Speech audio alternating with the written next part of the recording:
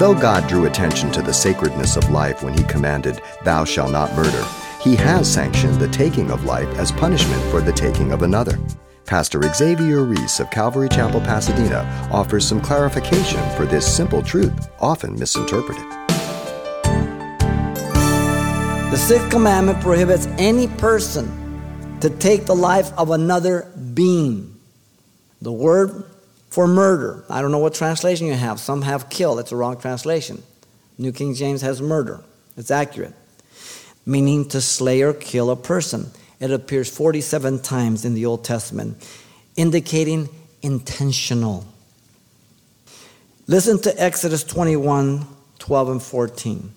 He who strikes a man so that he dies shall surely be put to death.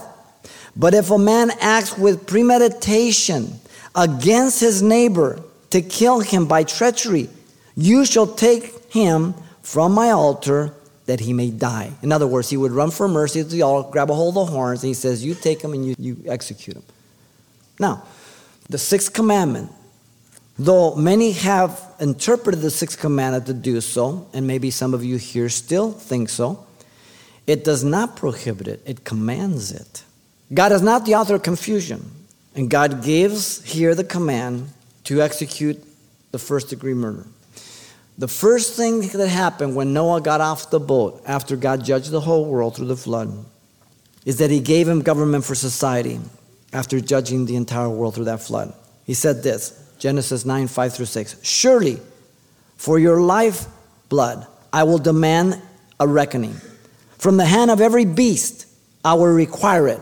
An animal kills a man, you kill that animal. Pit bulls, anything else. You kill them. And from the hand of man, from the hand of every man's brother, I will require the life of man.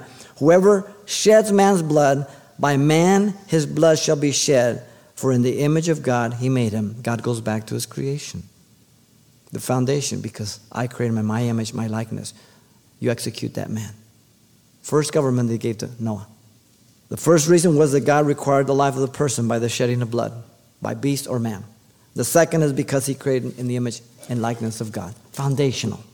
Third, he gave the reason for exercising capital punishment. Listen, it keeps the land pure in society. This is found in verse 33 and 34 of Numbers 35. So, you shall not pollute the land where you are, for blood defiles the land, and no atonement can be made. No atonement can be made for the land, for the blood that is shed on it, except by the blood of him who shed it. These are God's words, ladies and gentlemen. I would much rather believe God's words than some judges.